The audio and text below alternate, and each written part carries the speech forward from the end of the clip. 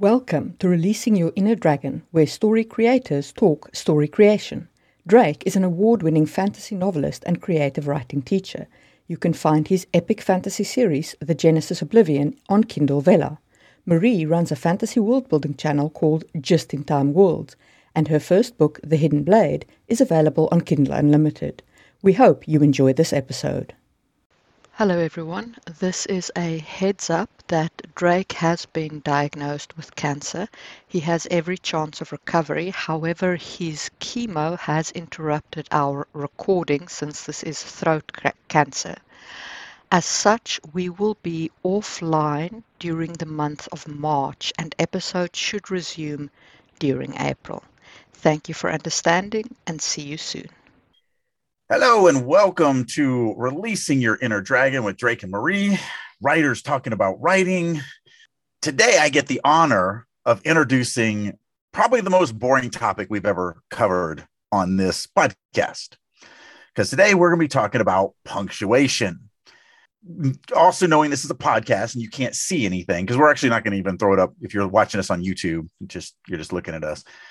We're going to discuss it in a way more generalized. We're not going to actually look at examples or anything like that. We are going to talk about just punctuation in general and a lot of mindsets toward punctuation. One of the weirdest things when I travel around, I see all these different punctuation styles and all these different things. And every time I ask somebody, like, because I've seen crazy stuff. I've seen authors that put parentheses around all their dialogue or brackets around all their dialogue. I've seen all sorts of insane kind of ways of deciding how to do stuff. And every time I always ask them, like why are you doing it that way? And the answer is always the same. I mean, it's a variation, but it's always the same because I like it. I want to do it that way. And the reason why we're going to talk about punctuation today, it all boils down to this. Punctuation has not jack all to do with you. Nothing. The reason why we use standardized formatting is for the reader. It's for the reader so that they understand the message that we're trying to convey, and we can do it visually and we can do it very fast. So as the example I always use, we use quotes around dialogue because I don't want to write every single paragraph and then pushing wind out of his lungs past his vocal cords. He uttered words out loud for everyone to hear, and they were, "Hey, how you doing today?" I don't want to do that in every paragraph. I'm just going to put a little quote, and when the reader hits that little quote, in their mind, they're going to hear whatever's after that quote till the next quote. They're going to hear it as if it was said out loud because we've trained them. We've trained them that this is what it is. These are the visual clues for you to understand that I'm giving you information. There's an author that I've met in my past who refuses to use punctuation at all. He refuses to capitalize the beginning of the sentence, and he refuses to use punctuation in any form. So it's just a long string of lowercase words. You have no idea when sentences start. You have no idea when sentences end. You have no idea if this is dialogue or that's narration. Literally none. Now, I don't know if he ever released that thing. I don't know if he self-published it or whatever, but it's not for you. My question to that author is, do you want readers or do you want a bunch of people who are actually cryptographers who are trying to figure out what you're trying to say? Because I want to read. Right. I don't want to crypto analysis when I'm reading. My perspective on punctuation is it's one of the few pieces of writing where I really feel strongly that your punctuation needs to be correct.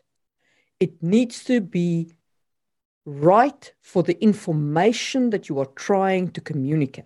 And the reason why I feel so strongly about it is because I come from writing software code. And in software code, your punctuation marks, things like brackets, semicolons and parentheses and angle brackets and assignment operators. These things are the things that tell the computer what to do with your software. They are critical to the interpretation of your code.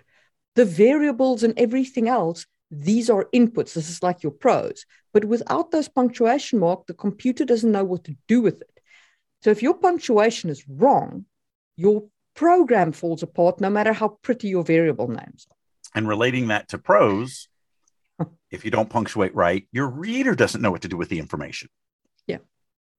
So one of the things you said when we were discussing this topic before we started recording that I really, really liked was, well, sort of really liked, because I'm going to kind of play devil's advocate, but you had made the statement, while prose is subjective and you can do, creative as a part of creative writing, punctuation is, more factual, or I can't remember the exact word you used, but there's no leeway.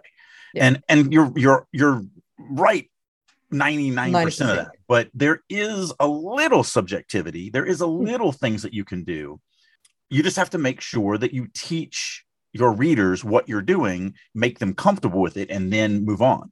So I want to talk a little bit about parentheses, because you brought them up, right? Because they are standardized.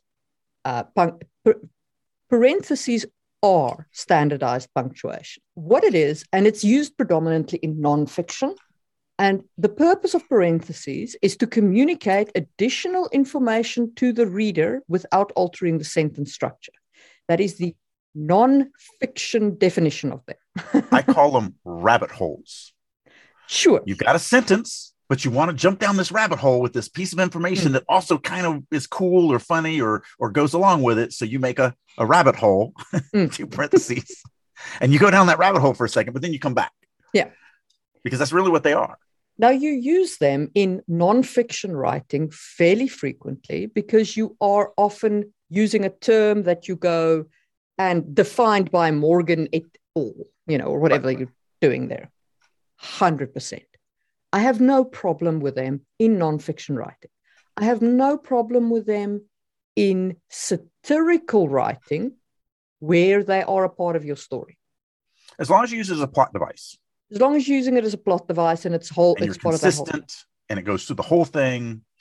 They have no place in normal fantasy prose. I will die on this hill. They do not belong. They don't. And they're doing nothing except distracting me. Okay, they're not immersing me. It is not immersive for me to read a parenthesis, because you know what it's telling me? It's telling me that you're giving me a piece of information that's not connected to the sentence, which breaks me out of the sentence. It breaks me out of my immersion. It also reminds you that somebody's writing this story and not the character that you're following.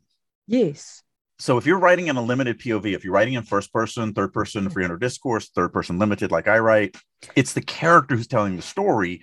And we want to create that illusion, and we want the reader to fall into that. Parentheses throw them out.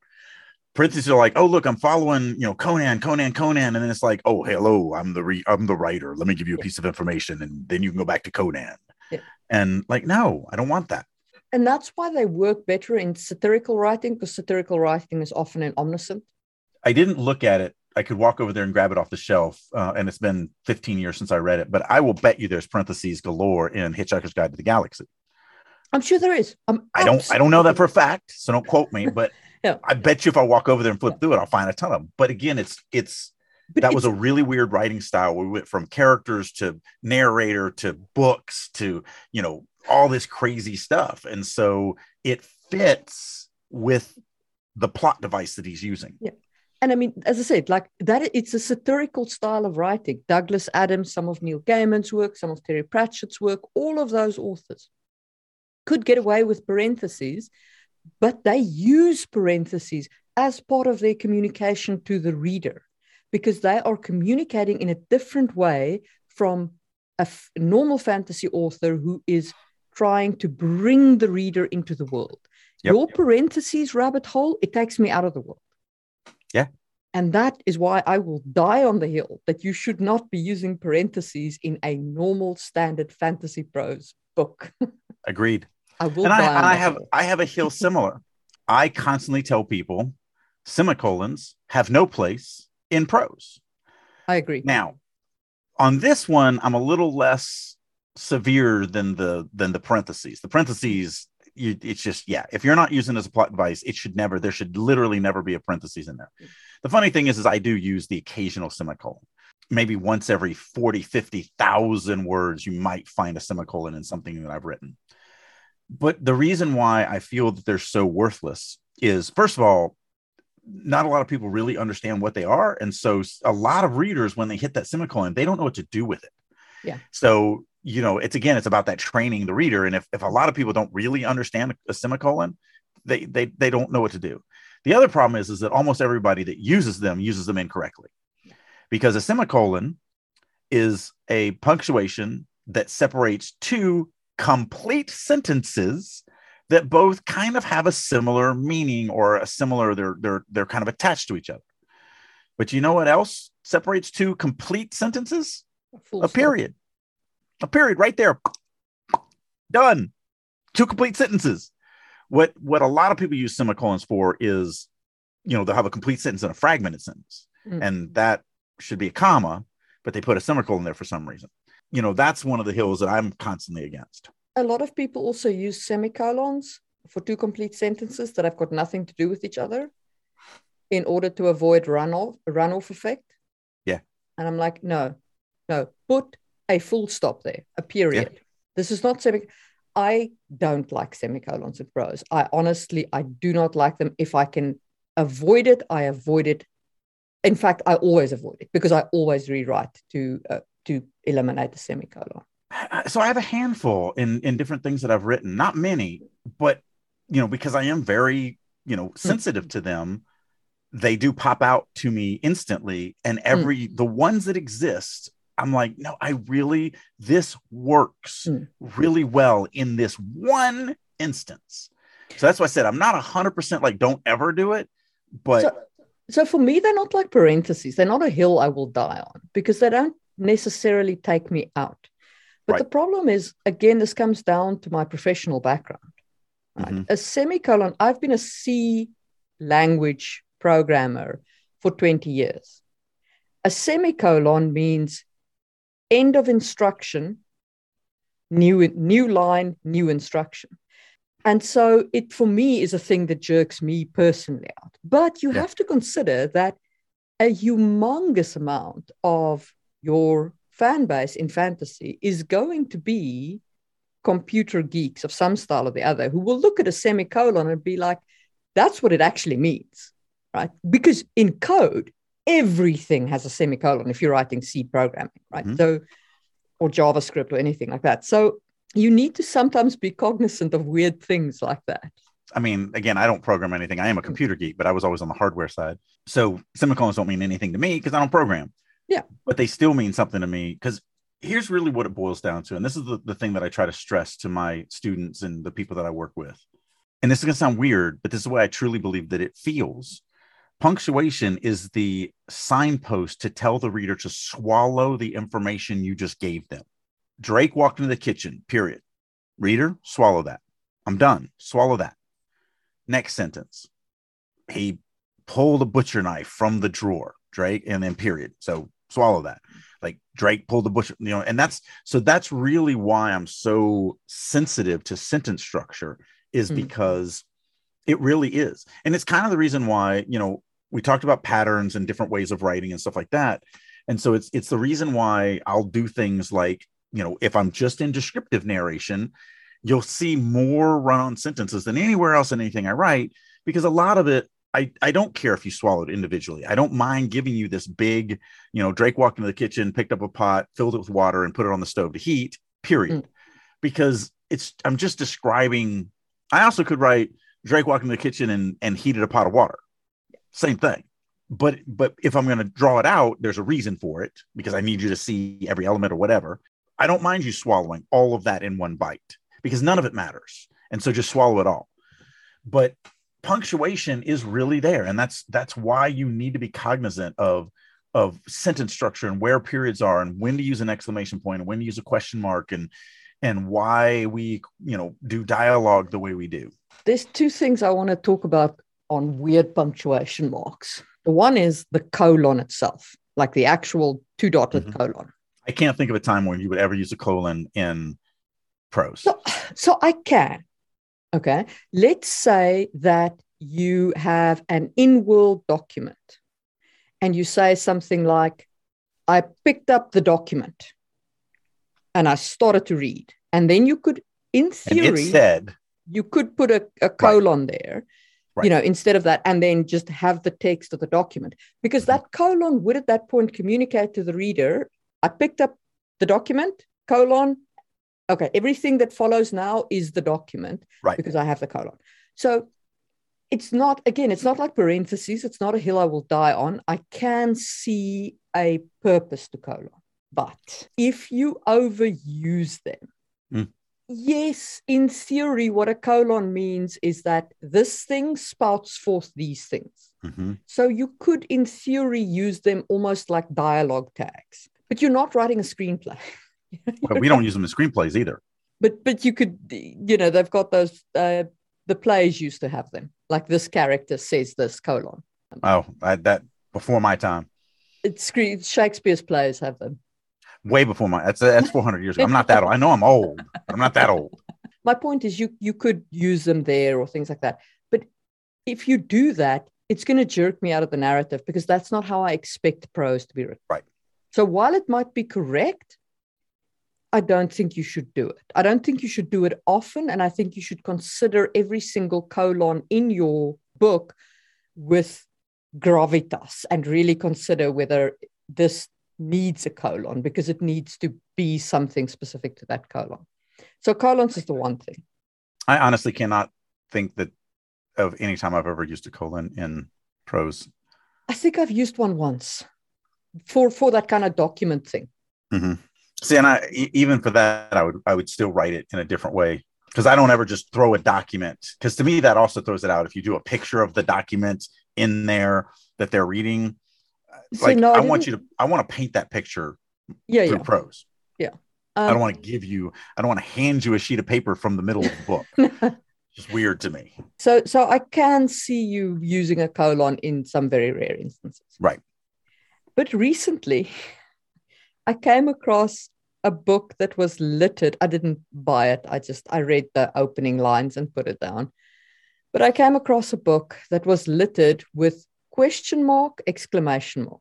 I'm not even kidding. Literally, the 2 punctuation marks treated as 1 punctuation mark. I guess it's a shouted question. Well, I'm not going to say I haven't done that before.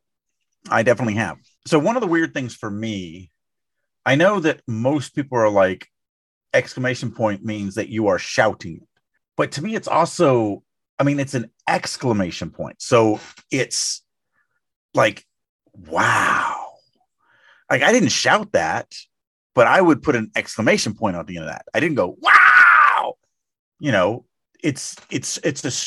I'm stressing this sentence. And so what gets me into trouble is some of my inner monologue will have an exclamation point at the end. And I've had editors that are like, so is he screaming this in his head? And I'm like, no, it's just emphasized.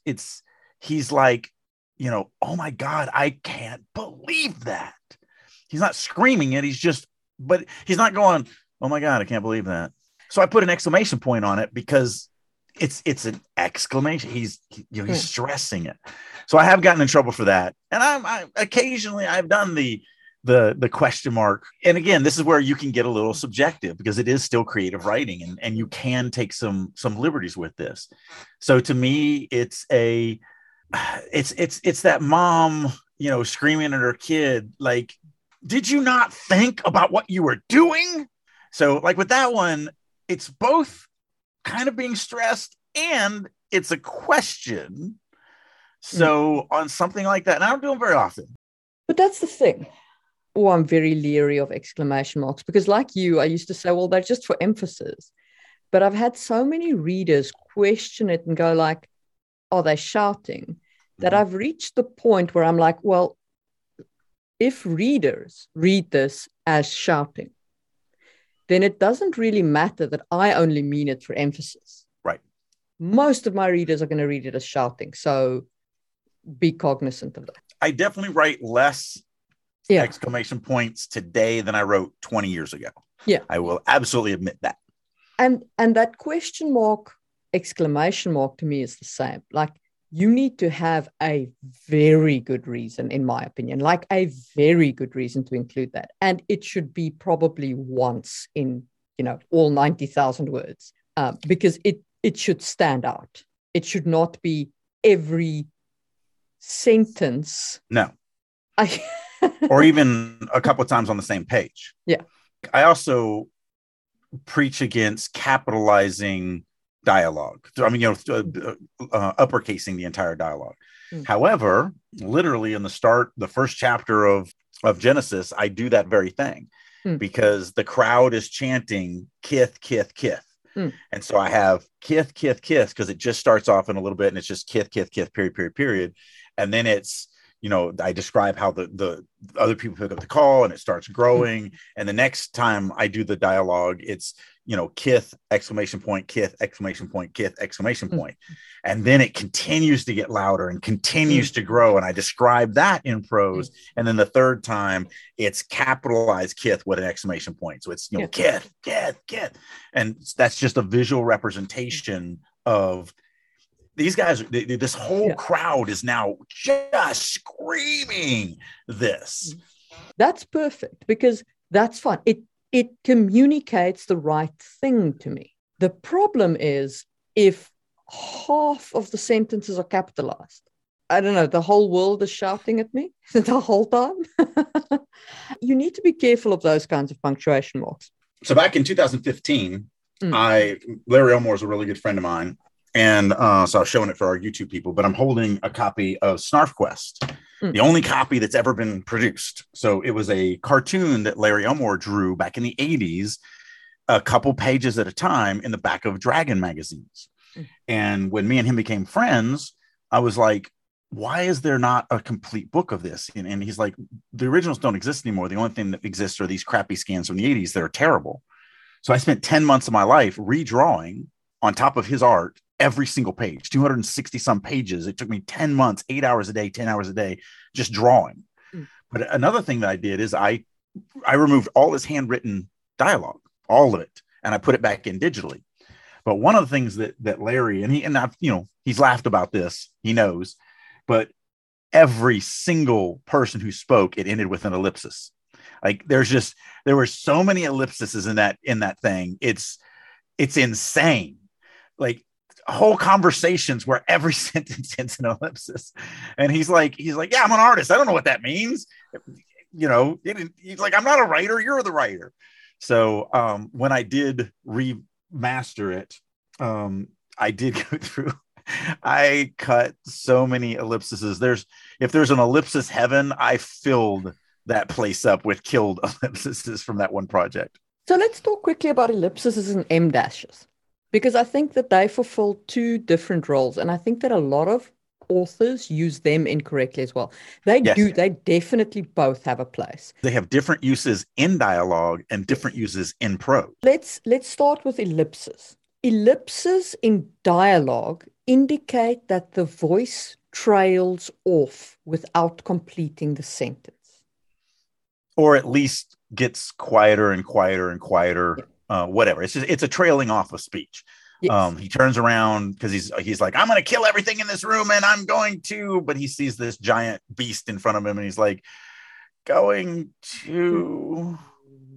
Maybe not. Like he can finish it, but it's just it's that visual representation that we're getting smaller and smaller and smaller. Yeah. Whereas an em dash in dialogue is an interruption. So it's if I say, I'm gonna kill, and you say, no, you're not. Right. That is, there would then be an em dash in my dialogue, and your dialogue would follow, indicating that you've interrupted me. And please, for the love of all that's holy, if you're going to use an em dash to break up a speech, don't then follow it with narration. Yeah. Unless the narration is cut. Like if one of them says, I'm going to kill, and the next line is, Drake held up his hand and in a warning or, pointed a finger at him and gave her a scowled look. Like if the but I see a lot of times where it isn't that, I'm going to kill. And the next line is, Drake smiled, knowing what she was going to say. And then, no, you're not. And it's like, don't do that. like you've given me an interruption. You have to now interrupt it. Either start dialogue because the dialogue is talking right over top of the last piece of dialogue, or if you're going to do narration, it has to. Maybe I slapped you. I'm going to kill Drake. Slap Marie across the face. Like I've interrupted you. You can't finish. The narration shows that. So I think that you can have your M dash narration, right? But then what you're doing is instead of having a comma at the end of your speech tag equivalent, your action tag equivalent, you're putting an M dash there. And then it's not in the dialogue. You put it outside of the quote mark, right? Oh yeah, definitely. And then you put an M dash on the other side and put your quote mark. Because then what you're indicating is not that the dialogue is interrupted in dialogue. The dude's dialogue is not interrupted. You, the author, are interrupting the communication of the dialogue to the reader to show them that somebody is doing something in the middle of this dialogue. Okay, so I wasn't following what you were doing until just now. I've seen that done. I hate that. So it's called splicing dialogue when you're splicing in action in between dialogue. I do it all the time. There was a time when the industry really came down on writers and told them not to do it. Put your narration at the beginning of the paragraph, then dialogue. Put your narration at the end of the paragraph, so dialogue first, but don't splice in there. And I think the reason that they knee-jerked on that was exactly what you were saying. People were trying to break dialogue in the middle of a sentence. So I do it all the time, but I never do it in the middle of a sentence. I always do it between complete sentences. Hey, Marie, how are you doing today? Close quote. Drake walked over and sat down in the chair. I'm glad we get to talk today. Yeah. Like, so you have dialogue, you have action, and you have dialogue, but I don't go, hey, Marie, how, M dash, Drake walked over and sat down, M dash, are you doing today? Like, I really do hate that. I would never do it like that, right? And I do it it's like you and your semicolons. I don't do this often. But there are some pieces of dialogue where you would be saying, hey, Marie, how, and then I might put an M dash and say, Marie smiled at Drake, because what I'm trying to communicate is not what Drake is doing. I'm trying to show the interruption of what Marie is doing while Drake is talking, because it's in that middle portion. But it's got to be a very specific happenstance. Yeah, see, I wouldn't do that either. Because first of all, I want to break, paragraphs to me are one character's thoughts, actions, and dialogue. So if I'm going to have Marie smiling while Drake is talking, that's going to be in the next paragraph. So I'm going to do the sentence, hey, Marie, how you doing? Marie's face lit up with a huge smile as she spied, whatever, as she realized Drake was there or whatever. Yeah. So I'm going to do that. Like I still, and again, it's subjective. This, punctuation, most punctuation you want to try to follow, especially the standardized formatting. So what we're getting in here is there is a difference between punctuation that you do have some flexibility with and punctuation that you really don't. Yeah. So indenting a beginning of a paragraph, using quotes for dialogue. Could discuss single quotes versus double quotes. That's a possibility. I personally think everything should be double quotes, but I can be argued with. Yeah, see, I can't. If it's dialogue out loud, it has to be a double quote. Yeah. It has to be the two. Has to be a quote. I also feel that way, but it is technically correct. Like technically, right. No, it is. You can have signal. You can. It is back in the 1800s. For me, it's not correct, but I will accept that, you might write like that. Well, if you're going to publish the book in the 1800s, then you can go ahead and use that single quote. But if you're going to publish it in the 2000s, then today's audiences don't understand that. Yeah. So that single quote is there for, I could hear my dad saying now, single quote, you're an idiot, single quote, because the dad's not actually there. It's a memory of a dialogue. And so that's pretty much the accepted way to use the single quotes now, because we do change. Yeah. I don't even like them for that. I honestly think that everything should just be double quotes, but I mean, that's just me. But one of these two things must be there. With M dashes, you could make an argument for splicing your dialogue tags with M dashes. I think you need to think very carefully about what you're doing. Like, I don't think it should be something that you do. I've never ran across one that I couldn't rewrite and make it 100 times better. Mm. Without doing it split. Because I mean, here the other reason why I think I'm sensitive to this, that was actually one, all writers, when we start off, we have foibles, we have things that we think are right, and we have no idea that we're actually doing it wrong until somebody points it out. I was one of the things that I did, and I did pretty much everything wrong in the beginning, but one of the things that I did is I was lousy with that. I spliced narration between just right in the middle of a sentence, and I did it often. Just shifting it to the end of sentences, which is really all I did, because I still splice all my dialogue. I just now splice them at sentence, at complete sentence pauses, at the period. It literally made the world of difference for the reader. No one was thrown out anymore. No one was like, because the problem is you have this half sentence of dialogue, and then you've got to swallow this other information. And now I'm trying to swallow another piece of information, but half of it is missing. So I have to remember, like, I know it's right there, but that's what it causes. Whereas if I do a complete sentence, you swallow that, then I do some narration complete sentence and you swallow that, and then I do another dialogue sentence and you swallow that. You've taken these complete bites. So I'll give you an example of where I've done it, because I would just look for it now and found, and I knew I had it one of it in the Ducal Air. Tough men and women, then Louis considered it. Do they ever, close dialogue bracket, M dash. He hesitated, trying to find polite words for it. M dash, quotation marks. Ride under the crupper together, which is get laid. So I would kill the second M dash and just capitalize ride. But it's not. You see, the thing is, the dialogue continues. He goes, do they ever? No. And then there's a pause. He paused. He interrupted himself and he stopped. He stopped the sentence. The sentence is over. Yeah. And then he says an incomplete sentence next. So it can just be a capitalized R. It does still attach to the previous sentence. It's just got a long pause. It still attaches without the second M dash. The second M dash is what's going to throw people out, where they're not going to really understand kind of how it connects. People say incomplete sentences all the time. So that's, and again, this is subjective. This is my opinion, but you do have an interruption. He absolutely interrupts himself of what he was going to say, and he pauses. He stops himself. So you have the M dash, you have the reason for the pause. What caused me to stop? Yes. At that point, that second M dash is weird to me. Like, why am I looking at this? What does that mean? Because he's just saying another sentence, even though it's a continuation of the sentence before. It's still a complete sentence as far as like it's, I would just capitalize it. Some people wouldn't. Some people wouldn't use the M dash, but they would lowercase it. I've seen people use ellipsis for this too. They'll put ellipsis on one end and ellipsis on the other, but that's not right. It's not. He's not trailing off. He's stopping to think about how does he say this without saying they get laid. Right. So the M dash is correct in the first instance. I guess what we're arguing about is it correct in the second? Right. Right. And not really arguing, because it is subjective.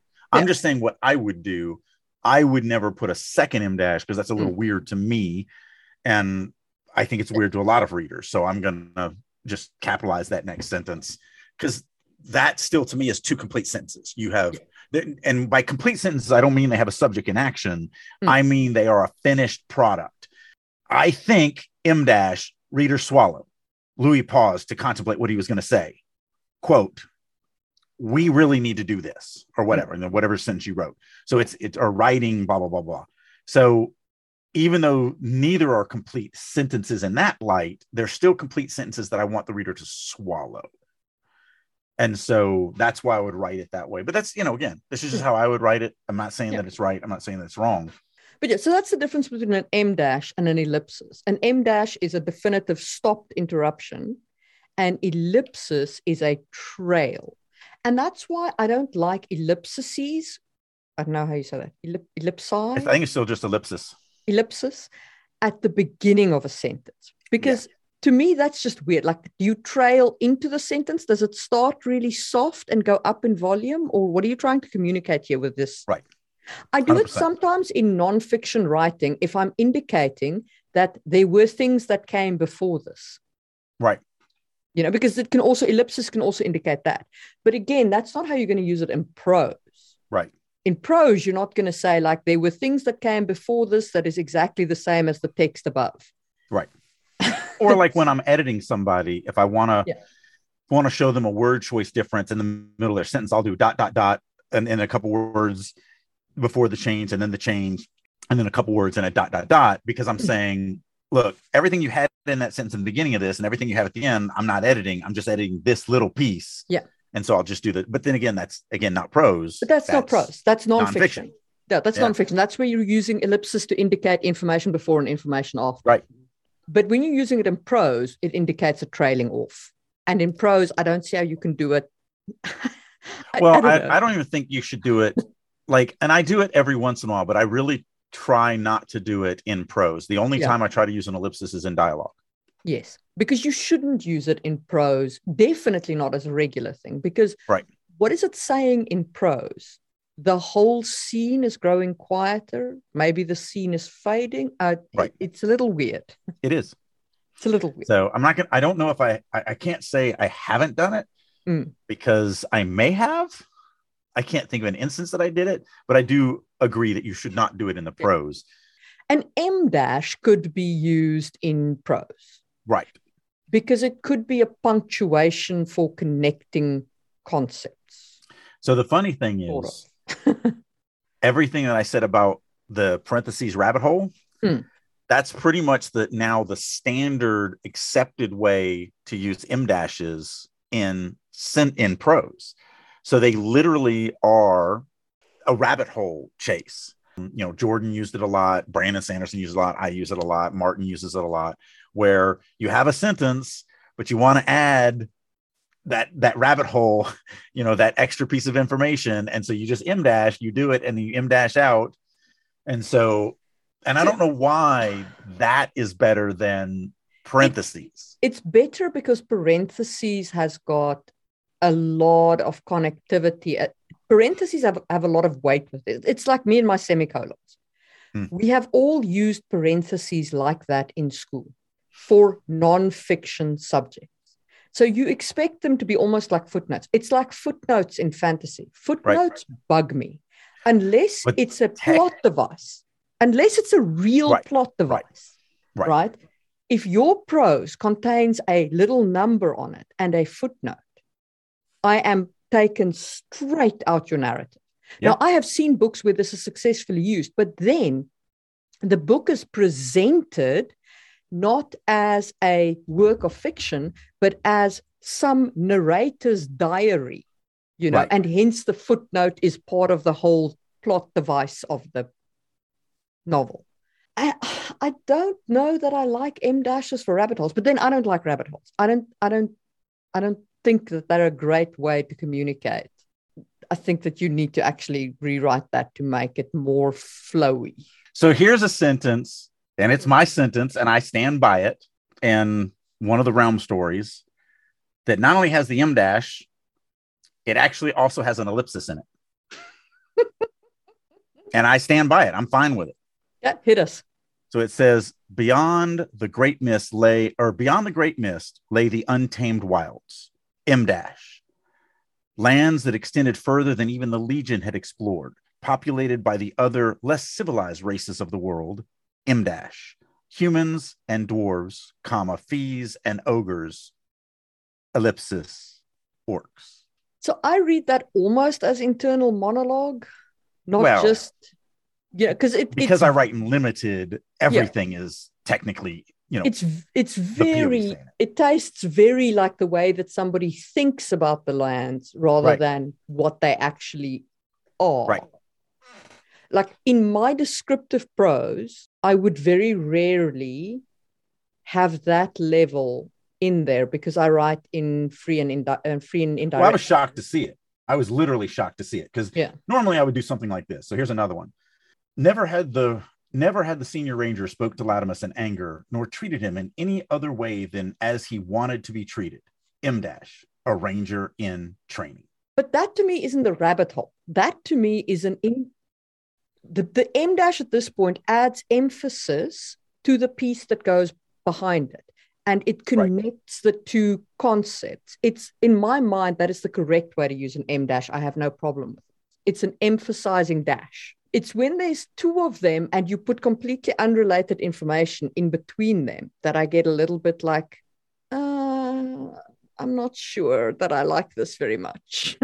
Well, here's one. It's a different kind of way to use it. So Latimus is talking to this farmer later on, and the farmer is always addressing him as master. And Latimus is finally like, dude, stop. I'm Latimus. Don't call me master. To show that the farmer was still struggling with that, one of his next piece of dialogue, he says, "Oh yes, mast, M dash, ellipsis, ellipsis, Latimus, sir."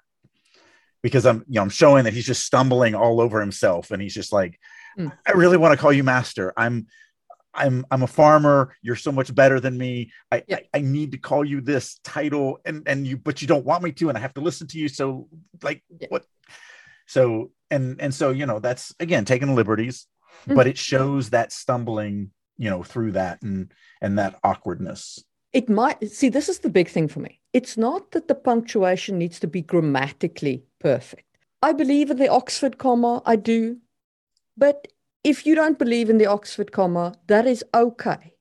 But I need you to understand what the punctuation marks mean, so that you understand when I look at your punctuation, what I am reading. Because I am not just reading your words.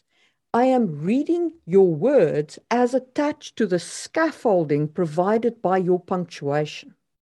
And if your scaffolding communicates the wrong thing to me, your reader, your words will not make sense to me. It doesn't matter how pretty they are. Yep. It doesn't matter how well chosen they are, how gloriously they are crafted. If your punctuation gives them to me in the wrong order, it's like Firefly. You gave me the wrong episode first. Yeah. And that really comes down to what we're literally just going over. It's about, you can be a little artistic with some of this stuff. You can't be artistic with periods. You can't be artistic with, some different things like that. I mean, I've put in dialogue sentences which have got a period at every word. True, but those are fragmented sentences. The whole sentence is broken up into 6 fragments because yeah. So here's one where it's an M dash in the middle. I finally found one. So I'll read the sentence before it. Of his tent, comma, he saw nothing, period. In fact, comma, the entire farmstead, M dash, the entire world, M dash, seemed to have vanished from existence. And I could comma splice that, but the M dash just adds so much more emphasis because he's in a farmstead, but technically everything has disappeared. Everything. Even the sky and the stars. Okay, so I understand what you're saying, but that's not the same as the rabbit hole of the parentheses. True. Because what your M dashes here are doing is they are, to the reader, they are shooting out the important information. This is not additional information that doesn't change the sentence structure and doesn't really matter. This is information that you want to emphasize to the reader. And that's not what parentheses do.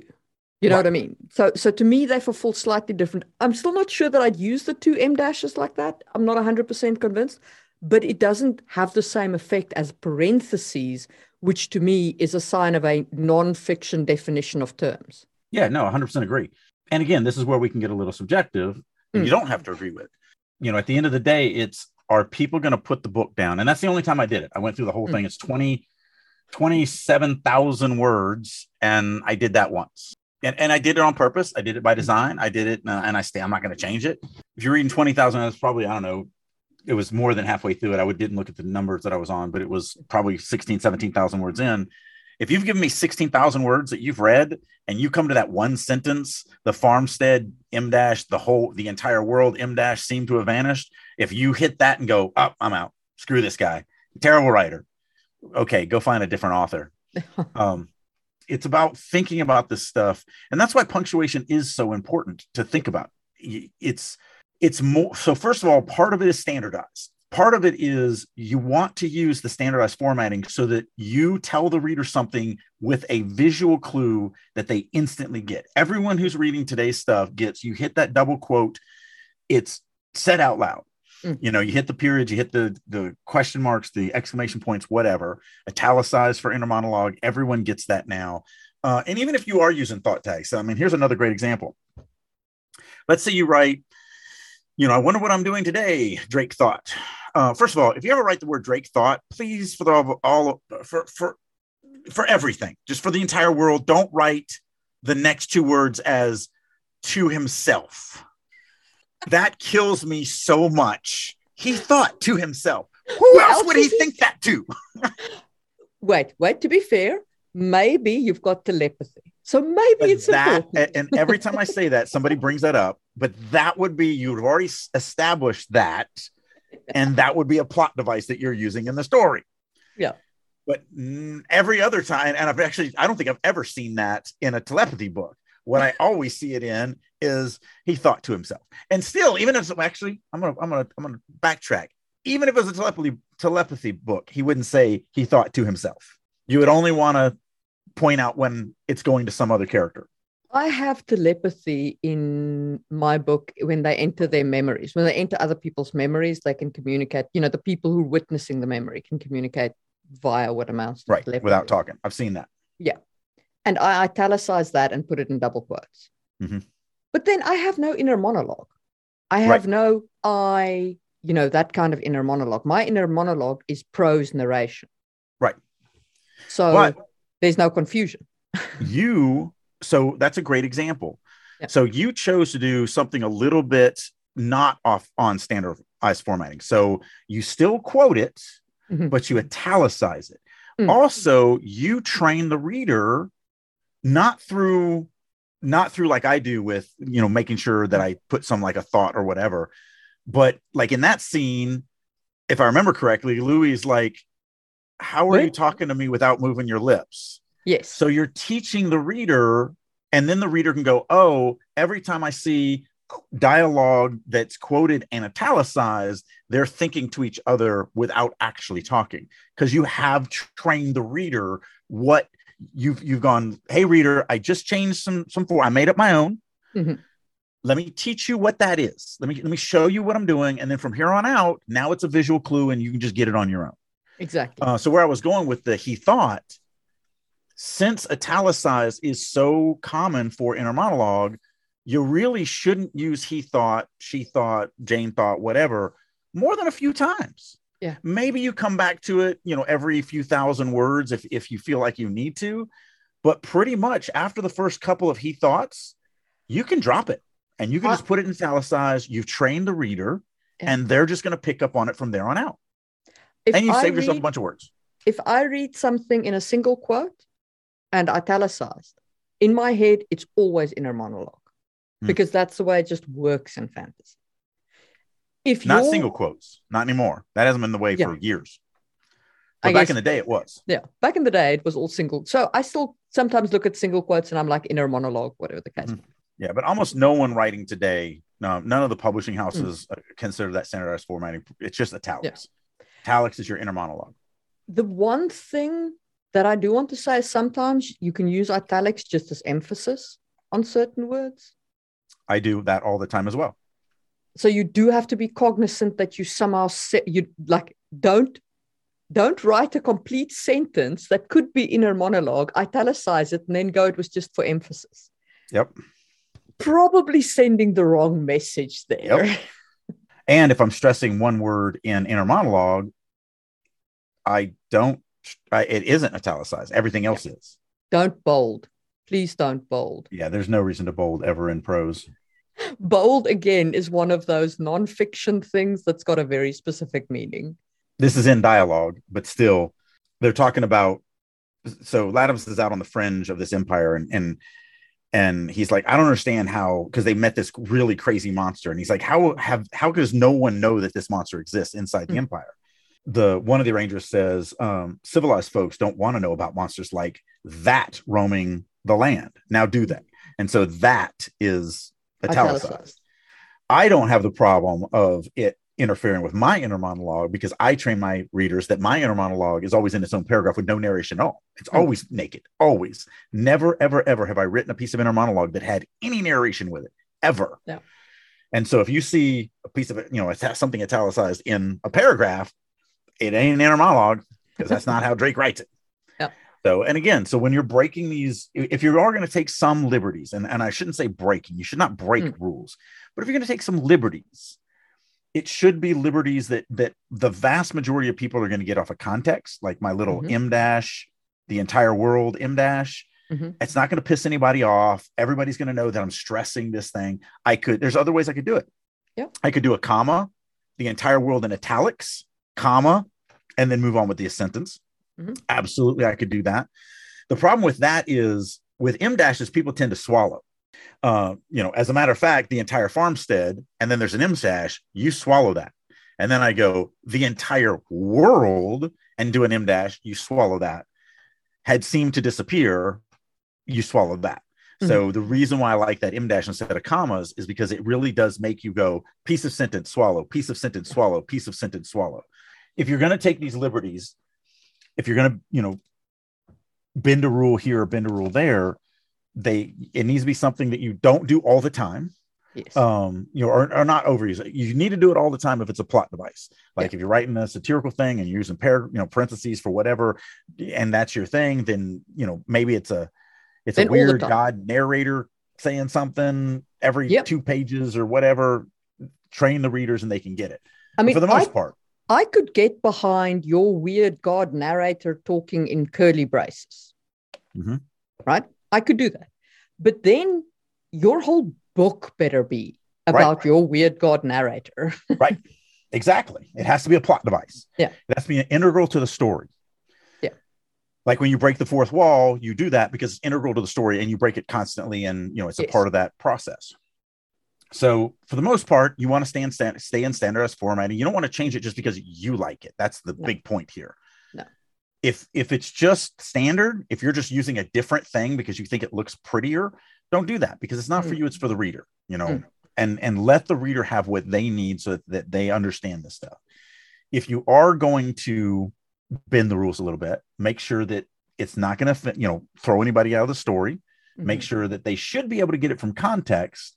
But also make sure that at least the first 1 or 2 times that you do it, if you're going to use it, sporadically through the book, you teach the reader what you're doing. Hey, Mr. Reader, I'm doing something a little weird. I'm going to teach you this. So if you ever see this again in my stuff, this is what it means. Yeah. And as long as you do that, I think you're fine. I strongly believe that the way you need to look at punctuation is you need to regard it as the plan of your story, the scaffolding of your words. Your words are going to hang on to this and they are going to build the mighty edifice of your saga. But if your punctuation is wrong, the reader is going to read your stuff and instead of seeing a wall, they're going to see a stone block that's falling apart. Pay attention to the guidelines, the map that the punctuation is drawing. And maybe that's a better simile. The punctuation is a map for the user to understand how the words fit together. Yeah. It tells them when to swallow, this is a piece of information. It's a complete piece of information. I'm going to put this in my brain and then I'm going to move on to the next piece of information. Yeah. If you don't do it that way, if you don't think about it in that light, then you're going to end up with people. It's anytime somebody doesn't understand what they're reading, they are no longer in the story. Correct. They are outside of the story trying to figure out what the crap you're trying to tell them. That's why even typos, weird sentence structures, dangling participles, all those crazy things that we can do that really throw you out of the story because you now have to try and figure out what I don't. But it's even the same thing it goes even deeper than that. If you don't set your scene, if you don't set whose head we're in, if you don't, do all these different things, they're all things. The reason why I stress them so much is because they're all about never forcing the reader to have to figure something out. Yeah. You're going to get, and by that, I don't mean figure out the story. We want them to struggle with that. We want them to think about the story. We don't want them to try and figure out the words. Right. The words need to just flow. And that's what good punctuation should do. Good punctuation should make the words flow. Good punctuation should be invisible. Yes. And that is a good place to end this episode. Absolutely. We will see you for another one. Keep writing. Hi guys, this is Marie from Releasing Your Inner Dragon, and I hope you're enjoying the podcast. If you're interested in more content on fantasy world building, head over to YouTube and look up Just in Time Worlds. I release tons of content there. If you'd like to check out my book, The Hidden Blade by Marie M. Mullaney, it is available as an ebook, audiobook, and print book on Amazon. Thanks for listening, and see you soon. Hey guys, Drake here. Thank you so much for listening to Releasing Your Inner Dragon podcast. I hope you're getting a ton of information and maybe even some nuggets of gold that you can take into your own writing to help you on your journey of story creation. A couple things I want to throw at you. First of all, for the first time in years, I am opening myself up to being a private mentor again. If you would like for me to work with you to improve your writing right now, reach out to me. You can either go to my website, maxwellalexanderdrake.com, and send me a contact form, or just email me at author@maxadrake.com. Also, as many of you may know, I've been out of the novel game for quite a few years. I was the lead fiction writer for EverQuest Next from Sony. I've been in the movie and TV industry for a few years now, but I am excited to say I'm back into the novel game. I've actually been working on a novel for a little while now, and I'm going to start dropping it on Amazon's Zavella. So if you're on that platform, look me up, Maxwell Alexander Drake. Thank you again for listening, and as always, keep writing.